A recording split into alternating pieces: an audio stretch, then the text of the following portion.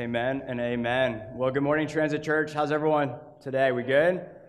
Good. I see some head nods. Amen and amen. Well, as that video showed, we are continuing our sermon series in the book of Acts entitled Acts of the Holy Spirit. And so if you have your Bibles, turn to Acts 2:14 through 21. Acts 2:14 through 21 is where we're going to be today. And if you were here last week, to kind of catch you up to speed of where we're at in our text today, is last week was the day of Pentecost.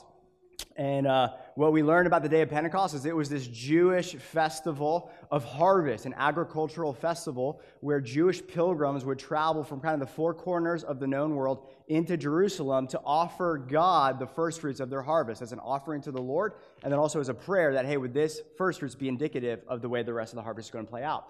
And then we also saw that the believers were gathered together, in one accord, homothumadon. They were all together with the same passion for the Lord, so they were together, and what were they doing? They were being obedient to Jesus Christ. So they saw Jesus crucified with their own eyes, and then 3 days later, they saw Jesus resurrected in bodily form. And what we've learned in the book of Acts is that same Jesus physically appeared in his bodily resurrected form to the early church for 40 days and kind of held a Kingdom of God seminar where he trained them and taught them about the Kingdom of God, and then he ascended to heaven. And right before he ascended to heaven, what Jesus commanded the disciples to do is say, wait in Jerusalem until what? Until you're clothed with power from on high, until you receive the promise of the Father, the Holy Spirit. So this is what we see the disciples doing. Jesus said, don't lift a finger towards the Great Commission until the Holy Spirit comes upon you, until the Spirit of the living God is poured out upon you. So they're having, what we saw last week is they're having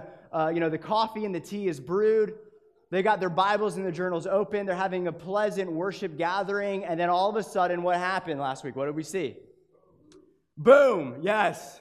In the Greek, that's actually the literal word. It's boom. And then the Holy Spirit manifests his presence, right? We saw the presence of God fill his home, fill his residence. The church, what we saw last week is the church is the temple of God, the place where God wants to dwell in the midst of his people. This is what Jesus Christ accomplishes for humanity. Jesus Christ forgives us of all of our sins. That's why he died on the cross, so that our sins, which separate us from a holy God, could forever be destroyed, that the dividing wall of hostility could be dismantled, so that we can get our sins given to Jesus on the cross.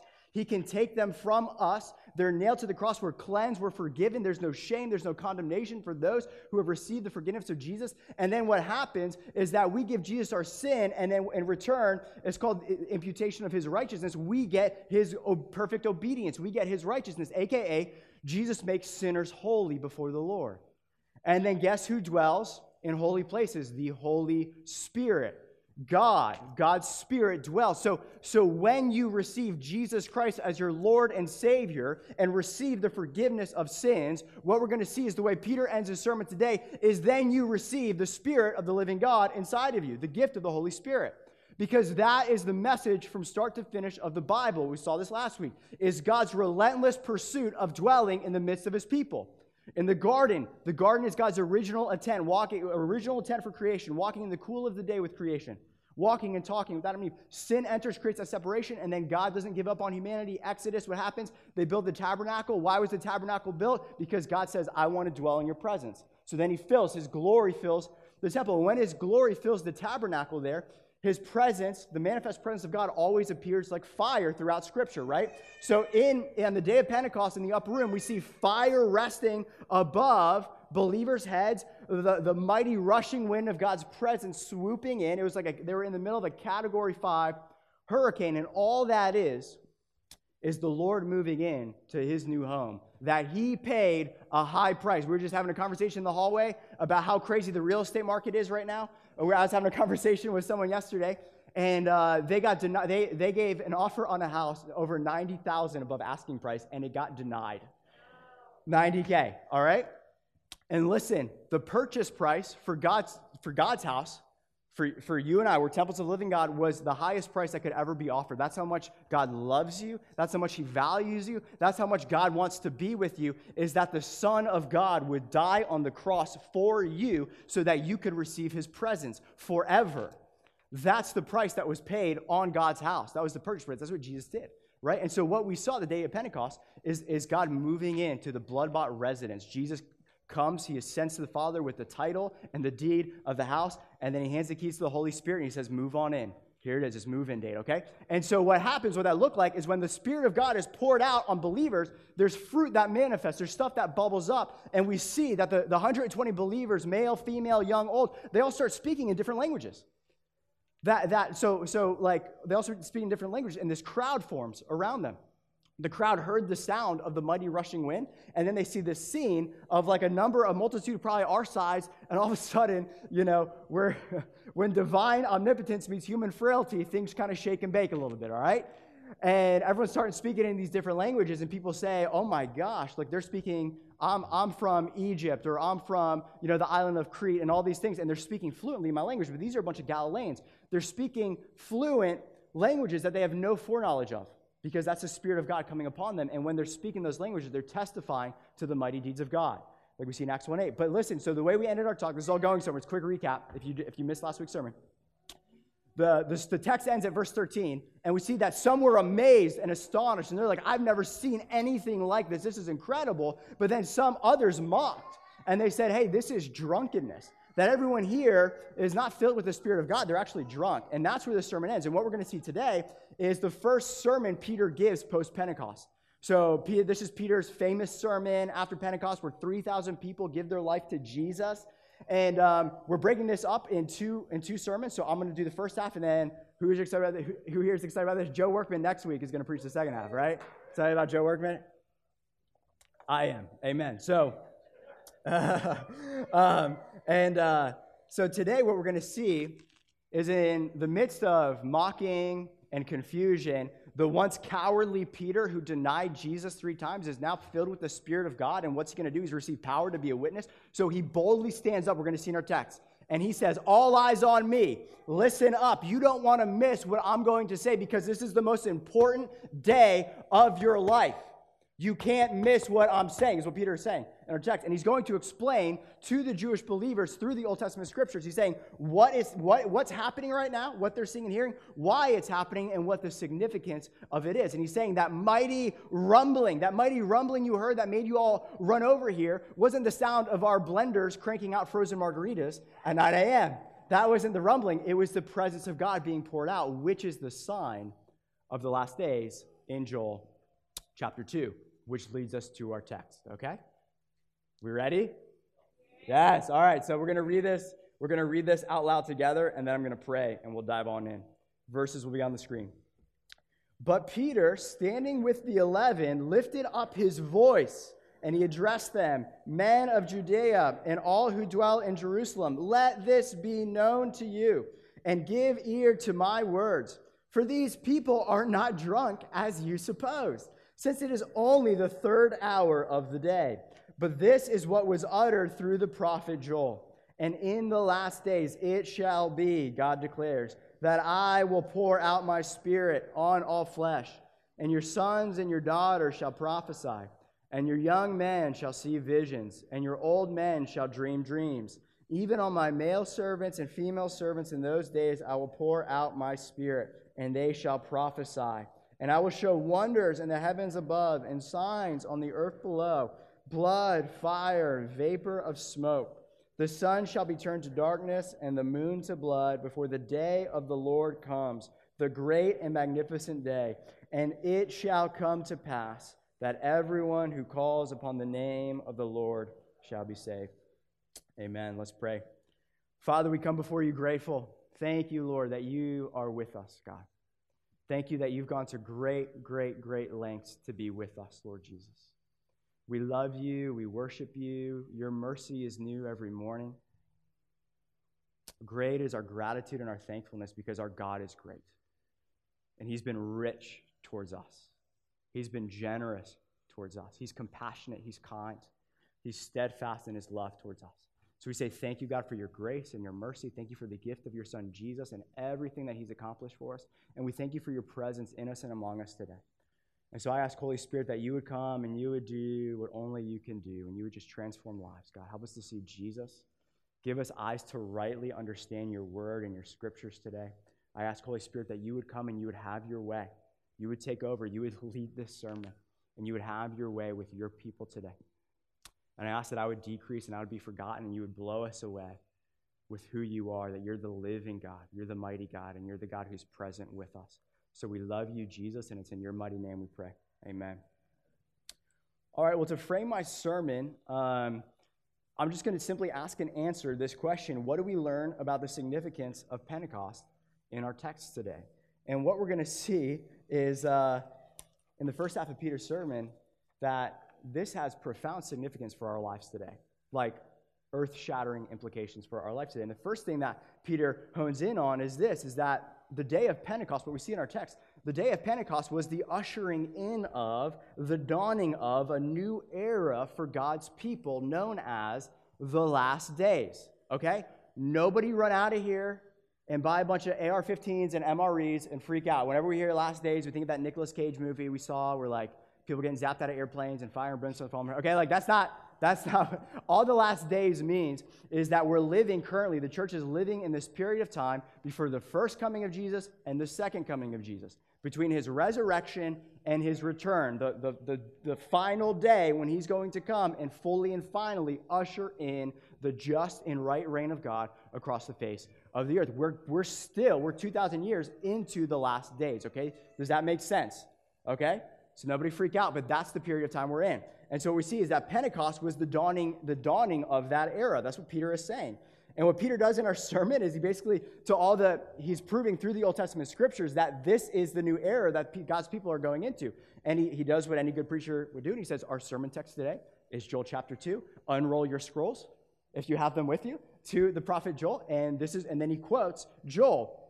And verse 17 in our text, he says this: and the Lord, through the prophet Joel, prophesied this. By the way, this was over 500 years earlier, prior to the day of Pentecost, that Joel, through the inspiration of the Holy Spirit, saw this day coming. And in the last days it shall be, God declared. So before I unpack all the implications of what it means to be the last days, Peter here immediately is making a profound, audacious statement. He's saying to all the people that are watching what happened in the upper room, he's looking at them and he's essentially saying this: based on what you are seeing and hearing, you have officially entered the last days. Congratulations. Welcome to the last days. I hope you enjoy your stay. We're here. We made it. He's saying this prophecy in Joel, which was foretold 500 years ago, has been fulfilled today in what you're saying, in what you're seeing. And then for the second half of Peter's sermon, I'm not going to spend too much time here because Joe's going to talk about this, but for the second half of the sermon, Peter's going to beautifully articulate through the Old Testament scriptures who's responsible for Pentecost and who's responsible for ushering in the last days and who's responsible for the great outpouring of the Holy Spirit. And what he's saying is it's not margaritas that's causing everything you're seeing. It's the resurrected Messiah that's causing what you're seeing. And this is what he says in Acts 2, 32 through 33. This is what he says. This is near the end of his sermon. This Jesus God raised up, and of that we are all witnesses. So boom, right there. He's telling the Jewish pilgrims there, everyone knew about Jesus, knew what happened. He's saying, we saw the Jesus that was crucified. We saw with our own eyes.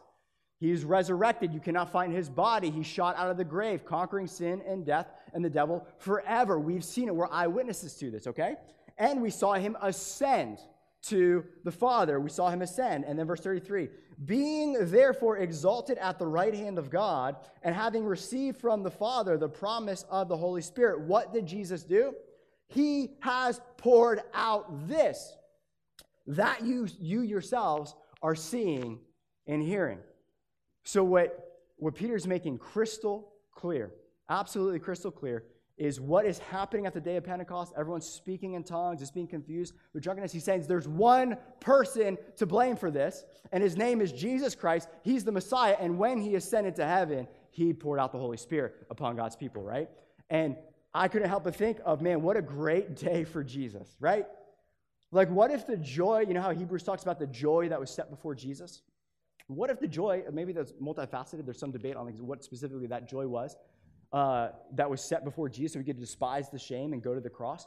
And I think the joy was that day where he ascends to the right hand of the Father as the victorious king who has torn down the dividing wall of hostility between a holy God and sinful humanity. And he rises. He ascends to the right hand of the Father as a victorious king, and then he hands the keys. And then the moment comes where it's move-in date for the presence of God, the Holy Spirit, to take up residence amongst God's people. And he hands the keys to the Holy Spirit. He says, hey, it's moving day. Go rushing in. And what happens is the Holy Spirit comes in like a mighty rushing wind. And we looked at last week is it was almost the sense that I got from the text of the day of Pentecost is like a father who's been on deployment and separated from his kids. Well, Jesus tore down that wall of separation. The deployment's over. And then the Holy Spirit comes in like a mighty rushing wind and a warm fire. And that's just the presence of God hugging and embracing and enveloping his kids that he's been separated from far too long, right? So we saw the heart of God last week in that, and I believe that was a great day for Jesus, and honestly, one of the most important, beautiful moments in the history of mankind. What happened on Pentecost is the visible evidence of what Jesus Christ has accomplished for the church.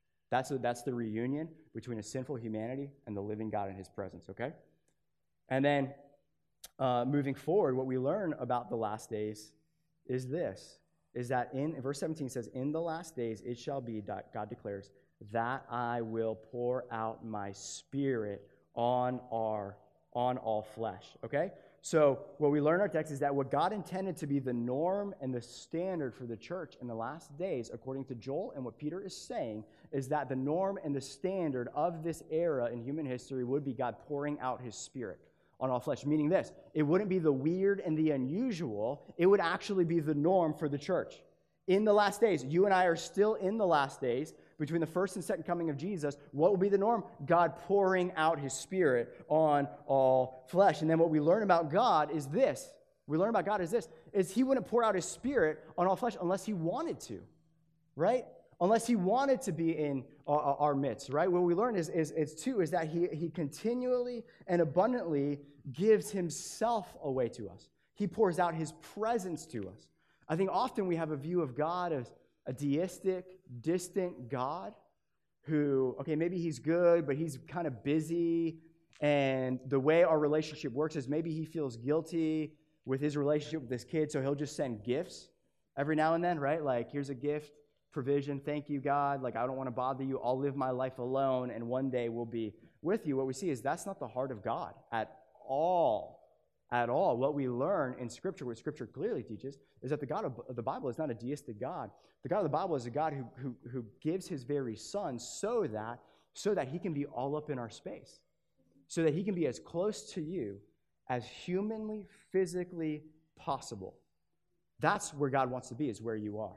That's where he wants to be, is to dwell in your midst. And then the greatest gift, what we learn is this, is that the greatest gift that God could ever extend to humanity is the gift of himself, is the gift of his presence, right? What else would you want poured out from heaven upon you, right? What else would we want God to pour out and lavish upon us? Money, whatever, comfort, success, or whatever. No, the greatest thing that we need, that we were created for, what Scripture clearly teaches, we were created by God and we were created for God. What you and I need is God's presence, his presence. Psalm 16 says, in your presence there is fullness of joy. Where the Spirit of the Lord is, there is liberty and freedom. You were created to dwell in the presence of God. And where sin sought to separate you from the presence of God, Jesus made a way and poured out the Spirit of God upon all those who would receive Jesus Christ and the forgiveness that he offers. That's the gospel. God's presence with you forever, both now and forevermore. And there's a key phrase in this Joel prophecy. It's not just that God in the new covenant age, in the era of the last days, is pouring out his Spirit like he wasn't doing that past. What we know, it says pouring out his Spirit on all flesh, okay? And in the old covenant age, God would pour out his Spirit in kind of a selective way. We would see that God's Spirit was poured out on a select few for select, specific, special assignments. Prophets, prophetesses, priests, kings, like there were just specific people in the grand scope of all the people of God in Israel. There were a select few who had the Spirit of God poured out on them. And the key distinction for us in the last days, the new covenant age, is it's not just that God would pour out his Spirit, but that he would pour out his Spirit lavishly. It was almost universal, like indiscriminately, like that God would pour out his Spirit.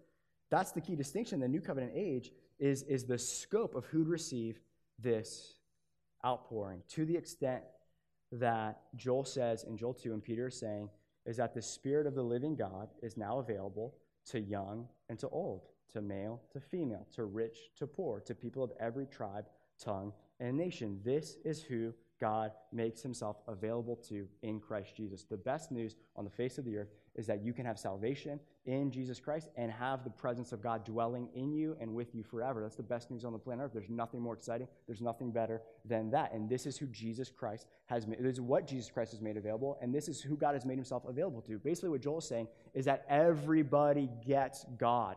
Everybody who cries out, it says in verse 21 of our text, everyone who calls on the name of the Lord will be saved. What is salvation? It's being saved from eternal separation from the presence of God. From hell. That's what hell is that you're not in the presence of God where you were created to be. Heaven is being eternally abiding in the presence of God. That's heaven. Hell is eternal separation from God and his goodness and his kindness. Okay, so everyone who calls on the name of the Lord will be saved. So in the new covenant age, because thanks to what Jesus has done, God has made himself available to everyone who calls on the name of the Lord, and this is who God wants to make himself available to, okay? And then our text continues, and the next thing we learn, the news gets better, is that the outpouring of God's Holy Spirit, it looks like something. Church, like what we see in our text is that when the Spirit of God is poured into us, there's evidence of that infilling of the Spirit, okay? So Joel, let's look at the Joel prophecy again in our text, verses 17 through 19. And in the last days it shall be that I will pour out my Spirit on all flesh. Okay, so that's what we've been talking about. But then he talks about the implications of that there's going to be some fruit that's going to manifest through the outpouring of the Holy Spirit. And your sons and your daughters shall what? Shall prophesy. And your young men shall see visions, and your old men shall dream dreams. Even on my male servants and my female servants in those days, I will pour out my Spirit. And then he says it again, and they shall prophesy. And they shall prophesy, okay? And then he continues in 19, he says, I will show wonders in the heavens above and signs on the earth below, signs and wonders. That the bottom line is this, is when the Spirit of God is poured into a people, into the church, there's visible evidence and fruit that manifests, okay? And that's what Peter is saying.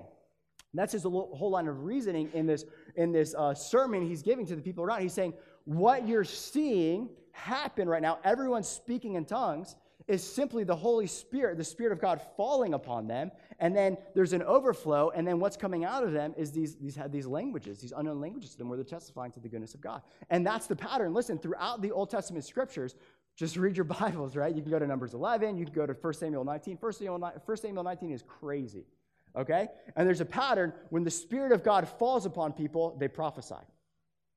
That's the pattern we see in the Old Testament.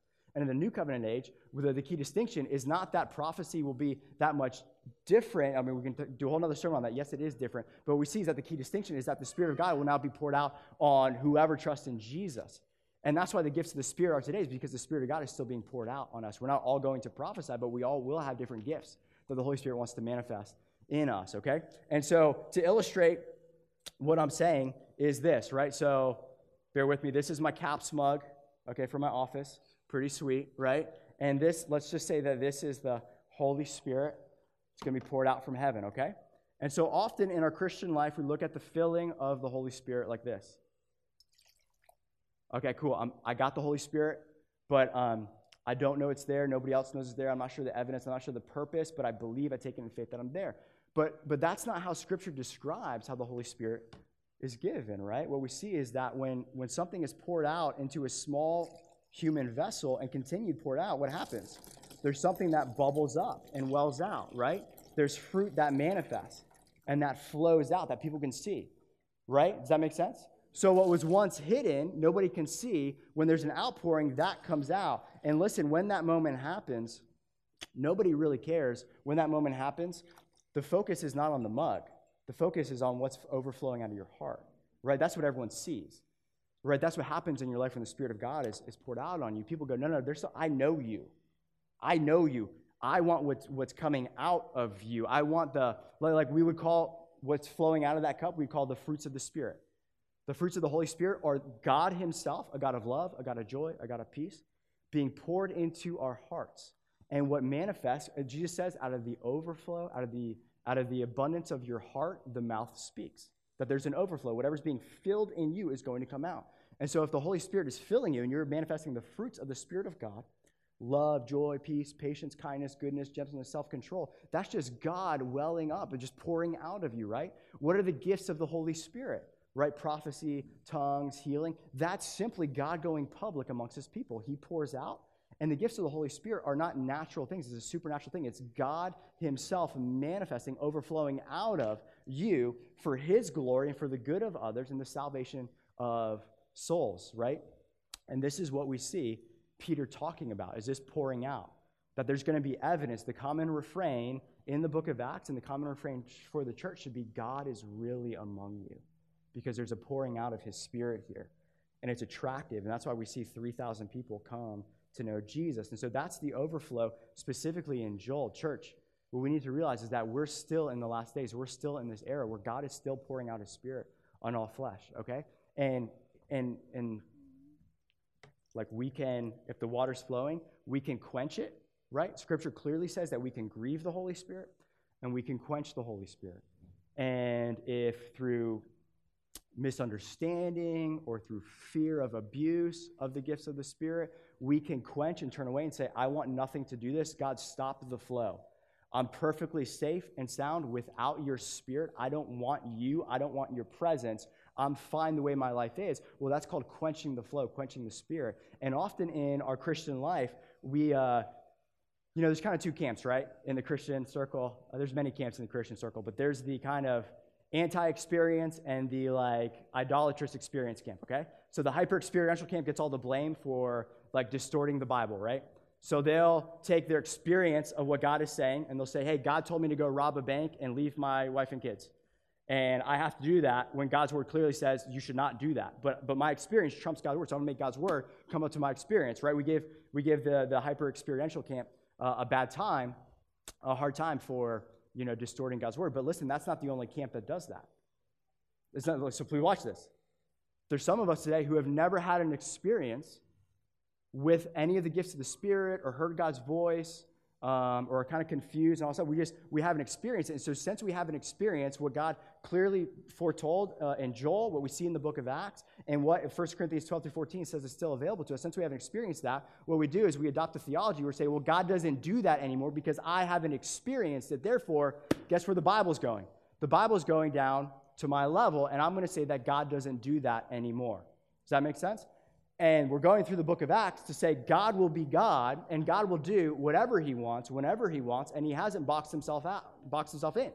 He hasn't. And we're not going to box him out through a fear of weirdness or abuse of the gifts because God, the Holy Spirit, is God, and we yield to his lordship in our lives, and he has chosen to fill his house, and the church is his residence. So he gets to, and listen, if you're the owner of the house, you get to control the thermostat. You driving with me? I'm the head of the household, thermostat, whatever. Jen and I will both, kind of argue over that. You control what comes in, what comes out. As the head of the household, you hold the keys to the residence. You call the shots, not the guests, all right? And so that's our hope with this sermon series, is that we'd open up our hands in full surrender to the Holy Spirit and say, have your way. Where we've boxed you out, where we've quenched your spirit, where we've grieved your spirit, where you've actually wanted to operate in new ways in our lives, we're opening up our hands to say, come and have your way, because clearly through God's word, as we're going to see throughout the book of Acts, that this is what God did at a point in history after the ascension of Jesus, and the only hiccup is whether you believe he's still doing that again today. That's it.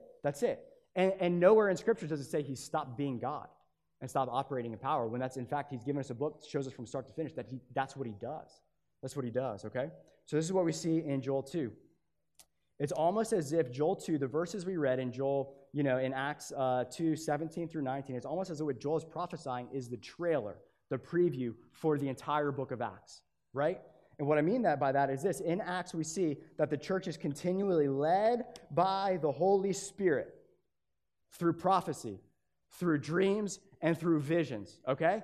The Holy Spirit in the book of Acts almost 40 times is speaking directly to his people. There's 28 chapters in the book of Acts, and the living God almost 40 times in the book of Acts enters the scene and is speaking directly to his people through dreams, through visions, and through words of prophecy. And not just that, what we see is that in Acts 21, a non-apostle Philip the evangelist, not Philip the apostle, a non-apostle, had 4 unmarried daughters, okay? They were young, meaning they were young. 4 daughters, and what would Scripture say they were? They were prophets.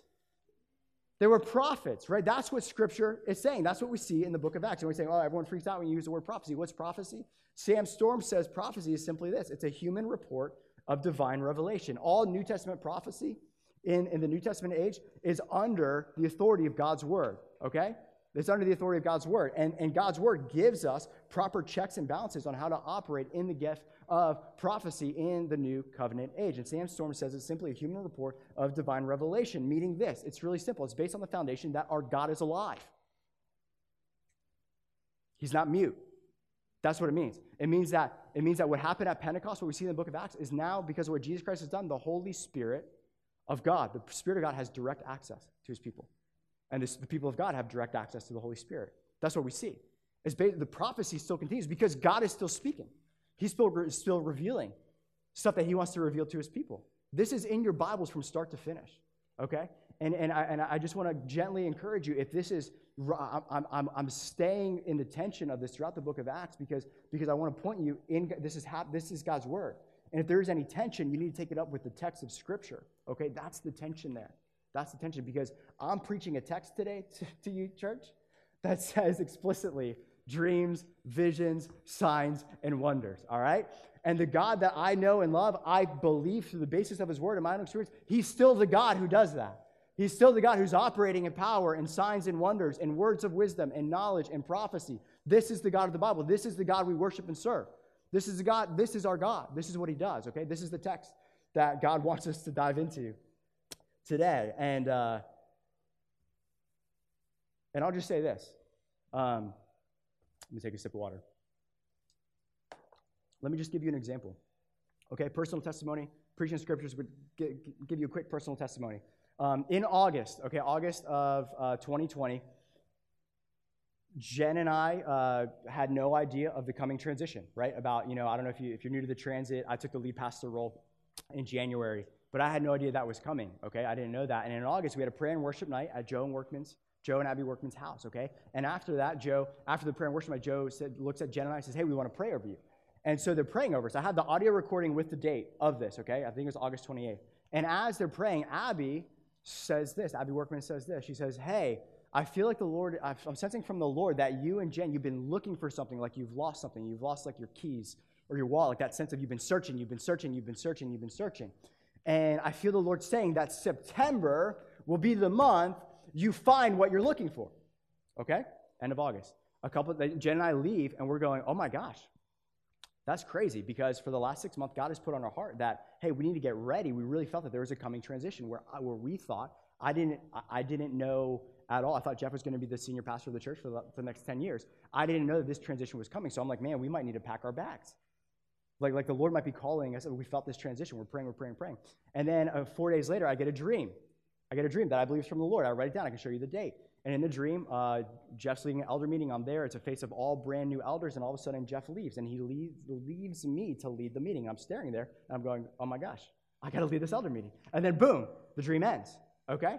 Crazy, right? Crazy. And then a couple days after that, in September, Jeff comes into my office and says, hey, Nick, the Lord, Larissa and I have been praying for about a year and about this decision, and we're going to take the offer to go full-time with Leaders Collective. And so I want you to be the lead pastor of the church come January of 2021. And that was in September. We found what we were looking for. That searching, that was over. And let me say, well, why would the Lord give you that dream? Why would the Lord give you that prophetic word through Abby? Well, I'll tell you what, January was a tough month, church. It was a whirlwind, right? I had a newborn. Jen was going through some serious health issues, and it was just, we went from 2 full-time staffers to 1 full-time staffer, and the 1 full-time staffer with 20 years more wisdom and experience was the one who the Lord called elsewhere, right? And it was crazy. And so for me, in the extent of my inadequacy, I was able to go back to those words and say, no, Lord, you called me to this. You confirmed it. You confirmed it, Lord. This is the God that you are. And there's actually some other stuff that I felt like I shouldn't have shared with you for more confirmation that the Lord spoke directly to me about stepping into this. So that's what our God does, and this is what we see him do throughout the book of Acts. He leads and guides his people where they should go. Through dreams and visions, don't go to Asia, go to Macedonia, right? This is what we see. hey, go here to Saul and pray for him and give him the commission that I'm going to give to you in this dream and vision. This is what we see. This is what our God does, okay? And then also in Acts, in Acts, what we see this phrase 9 times, signs and wonders. We see signs and wonders, right? We see this is what Joel prophesied, that there'll be wonders in heaven and signs on the earth. And 9 times in the book of Acts, we encounter that couplet, that phrase of signs and wonders. And that's what we see in the book of Acts, is that the Holy Spirit is operating in power, performing signs and wonders amongst the people of God. People are getting healed. The lame are walking. The blind are seeing. The deaf are hearing. People are getting raised from the dead. People are getting set free from demonic oppression. Those would be signs and wonders. And here are just 4 of the verses out of the 9. Acts 2:43. And awe came upon every soul, and many wonders and signs were being done through the apostles. And the apostles performed many signs and wonders among the people. Acts 5:12. Acts 8:13. Simon himself believed and was baptized. And he followed Philip everywhere, astonished by the great signs and miracles he saw. Acts 15:12. And the whole assembly became silent as they listened to Barnabas and Paul telling about the signs and wonders God had done among the Gentiles through them. And so the common refrain of the early church in the book of Acts was absolute mind-blowing astonishment of what their living God was doing in them and among them and through them, okay? That was the common refrain. And all it says, the evidence is overwhelming. The norm for the church in Acts was God's Holy Spirit operating powerfully through his people to advance the kingdom of God. And what we clearly learn in our text and scripture is that we're in the same age, the same era as they are, the last days, okay? If we're in the same era, the last days, and the key sign of that era is the outpouring of the Holy Spirit on all flesh, so then it's the same era, it's the same outpouring, and then if it's the same outpouring, then it's the same evidence of that outpouring. That's the logic, right? That's the logic. And church, what I want to say is this is what Jesus Christ died to give us. Like, I don't think this is an issue of God's glory and the salvation of souls. This is what Jesus actually came to fulfill for the bride of Christ. This is his desire. John 14:12, Jesus says this in the upper room. Truly, truly, I say to you, whoever believes in me will also do the works that I do. And greater, just catch that? You guys know that's in your Bible, right? And greater works than these will he do, because I am going to the Father. Jesus, when he says, because I'm going to the Father, he's linking his ascension to the right hand of the Father with the outpouring of the Holy Spirit. So because I'm going to the Father and the Holy Spirit will be poured out upon you, you're going to do greater works than what I did. That's what Jesus is saying, okay? That's beautiful. And tragically, in the church today, we're kind of living under the privileges of what Jesus Christ has accomplished. We're kind of living under the privileges of the era, the age that we're in. Right? And so Jen grew up in Bridgewater. Anyone here know where Bridgewater, Virginia is? Yeah, some of you do? Okay. So it's in the Shenandoah Valley. It's 2 hours away. That's where Jen was raised. She wanted me to make sure it's not where she was born and raised. She was born in Texas. Okay, so she's proud about that. But she was raised in Bridgewater, all right? And Bridgewater is this small town, small community, and there's a Mennonite population in the community. So as you're walking around town or driving, you'll see people in a horse and buggy. And I've even heard people say that they'll see like a horse and buggy in like the Chick-fil-A drive-thru, which is awesome, right? Because that's how you gas up your horses, is you feed them like, grilled chicken nuggets. And anyways, but I can't help, no offense to Mennonites, I envy, your pace of life. That's awesome. I disagree with your, why you're doing that. But anyways, like, more power to you. We love you. But I can't help when I'm seeing this going, do they have any idea what's available to them in the 21st century? Like instead of like, hey, that's great, your horse and buggy can go like 0 to 15 miles per hour in 13 seconds, but you can get a car that's got like 500 horses that goes 0 to 60 in like 4 seconds, right? Like there's a much more effective and efficient way to go about life. And maybe because of fear of abuse, they've seen people drive cars really recklessly, and these people have harmed others and they've harmed themselves, and they go, if that's what that is, then I'm perfectly content, safe and secure in my little horse and buggy, okay? If that's what that is. So maybe it's a misunderstanding, maybe it's the visible abuses of the gifts of the Holy Spirit, maybe it's a misunderstanding, but maybe, just maybe, there's a gnawing in their souls as they see people fly by them in like a V8 Ford Raptor, just cruising, And there's this gnawing in their soul going, you know what? Maybe that could be for me. Maybe that's available for me. Because I think one of the reasons a lot of us don't want to operate in the gifts or want to ask for more of the Holy Spirit is we just say that might be good for other people, but it's not good for me. Well, how about this? What if it is? What if it is God's intention for you? And God's going to relate to all of us differently, right? We're not all going to get the same gifts. Scripture makes that crystal clear. But we all have the same Spirit of God, the same Spirit that was poured out in the book of Acts is still operating in us today. And I hope with the sermon series, there's this gnawing going, there's so much more that God has in store for us, right? And it's time for us to get out of the horse and buggy and be willing to step into prayerfully, biblically, what Jesus has purchased for us. And the reason why is the needs are too great around us, because the issue of us operating in the power of the Spirit and signs, the reason God operated in signs and wonders, the reason God operated in the gifts of the Spirit in the book of Acts is it was for his glory. God is most glorified in us when we are mind blown at what he's doing and astonished and amazed and saying, oh my gosh, you won't believe what God just did, right? He gets glory out of that. And then the church can be built up through the gifts we see in 1 Corinthians 14. And then what we see, and I'm wrapping up with this, we see is that 3,000 people get saved. 3,000 people get saved. And based off of what Joel 2 says, is this is the blessing of the era we're living in. He says it doesn't matter. In Joel 2, this is what he's saying. It doesn't matter if you're broke. It doesn't matter if you're an old geezer. It doesn't matter if you're a mom of 18 kids. God's word clearly says that you are all candidates of the Spirit of God working mightily and powerfully through you to preach the gospel and advance his kingdom. That's what's on the table for God's people based off of what we're reading in the book of Acts. Everyone gets to play in the game. Everyone gets to play in the game. Everyone is a candidate to be used by the Holy Spirit mightily for his purposes and for his glory alone, so that Jesus can be exalted amongst the nations. Okay? And then our text closed with this, and I'll wrap up with this. Peter continues to share the Joel prophecy, verse 19 through 21.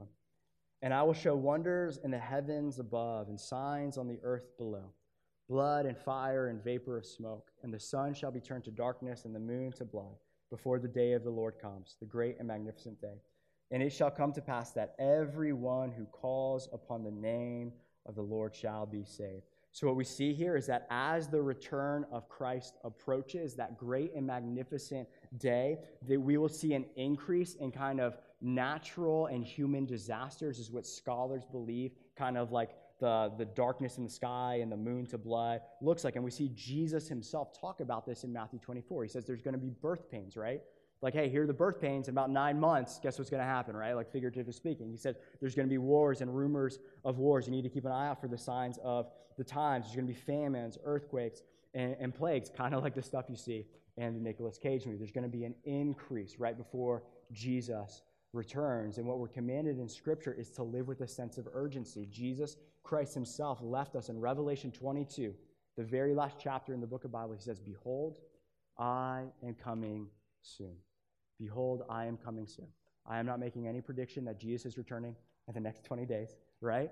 We're 2,000 years into the last days, and it could be another 2,000 years until the day of final judgment comes. It could be another 200 years. But listen, church, who's to say it couldn't be in 20 days? In 20 days. And just imagine with me, for the sake of application for your hearts, and what if we knew deep down that Jesus was returning in 20 days? What would our lives look like? What would be the key, chief, all-consuming passion of our lives? As I sat in that and I reflected on that, I thought of all the people that I want to have a bold conversation with about Jesus Christ, that I've been sitting on. I've been prioritizing other things. I've been spending my time on other things. There would be, I think, an evangelistic boldness in my heart. I think there'd be a radical generosity where I'm stingy with my money. I think there'd be a radical generosity because I can't take anything with me, right? I can't take anything with me like others. And I think there would be a joyful expectancy, church, a joyful expectancy that Jesus is coming to make all things right. Like, you don't have to live that long to realize that we live in a really difficult, painful world, a sin-cursed world. And Jesus offers us salvation out of that. He offers us his presence in the midst of it, and then eternal life when we pass from this life to the next out of that. Jesus Christ making all things right. And that's what verse 21 says. And it shall come to pass that everyone who calls upon the name of the Lord shall be saved. This is the beautiful message of the good news of Jesus Christ and what he's accomplished for us. Every single human being on the face of the earth Doesn't matter what tribe, what nationality, what income, socioeconomic status, gender, so on and so forth. Everyone who calls on the name of the Lord Jesus Christ will be saved. Salvation can be found in no one else but the mighty name of Jesus Christ. Jesus makes it crystal clear, John 14:6, I am the way, I am the truth, I am the life. No one can come to the Father but through me.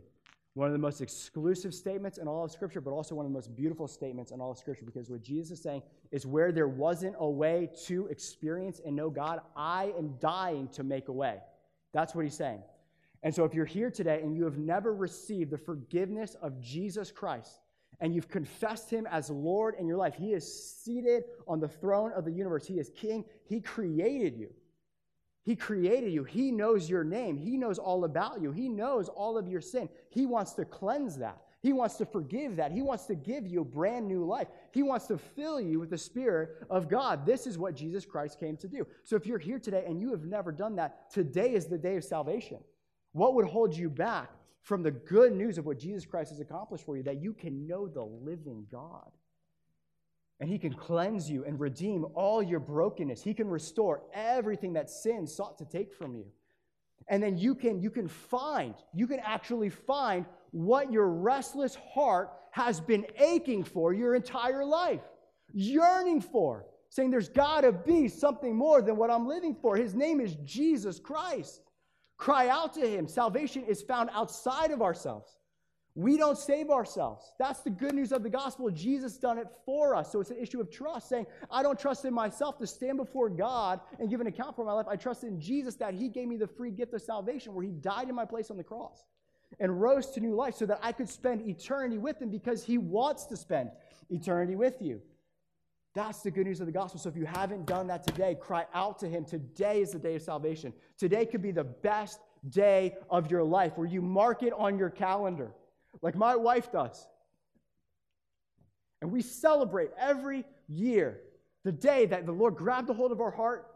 She was a partier in high school, chasing fullness of life and partying and drinking and all that stuff. And then she tasted the new wine that Jesus had to offer, and her life has never looked the same. And some of you have the same story. This is what Jesus does. He gives you fullness of joy, garments of praise, life everlasting. Today could be the day you mark on your calendar and you celebrate every single year the day that Jesus saved you and rescued you from eternal separation from God. That's what Jesus came to do. That's his heart for you.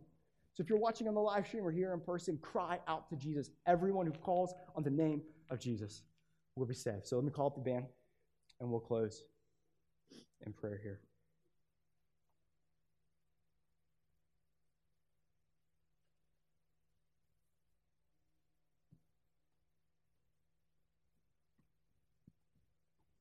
Father, we just thank you so much for your goodness.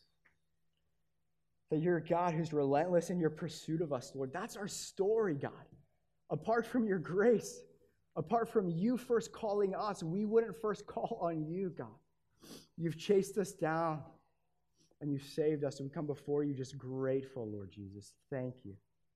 That it's only through you. There's only one name in heaven and on earth that man can be saved, and it's through you, Jesus Christ. You made a way where there was no way. Thank you, God. Thank you, God. Come, Holy Spirit.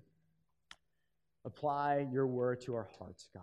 Give us eyes to see and eyes to believe. Whatever would cause us to doubt your word and what you're still doing amongst your people, whatever would cause us to want to quench your spirit, Lord God, would you demolish that, Holy Spirit? Would you give us at the Transit Church the gift of faith, Lord God? Take off the blinders of our eyes like you did with Saul on the road to Damascus. Take off the blinder of our eyes and help us to see rightly and accurately who you are and who you testify to be in your word, Lord God. And so we thank you that you're alive, God. We thank you that you're present with us. We thank you that you're still moving and stirring in our midst. We thank you that there's nothing more exciting than knowing a living God who's still saving souls and redeeming and restoring everything that is broken in our lives. Thank you, Jesus. We put our trust in you. We gaze our eyes on you, and we praise you that you are the King of Kings and the Lord of Lords, and yet you call us friend and brother, and we call you Savior. Thank you, Jesus. You're so good. You're worthy of all of our praise, all of our worship for all of eternity, God. We love you and we pray this in your name. Amen.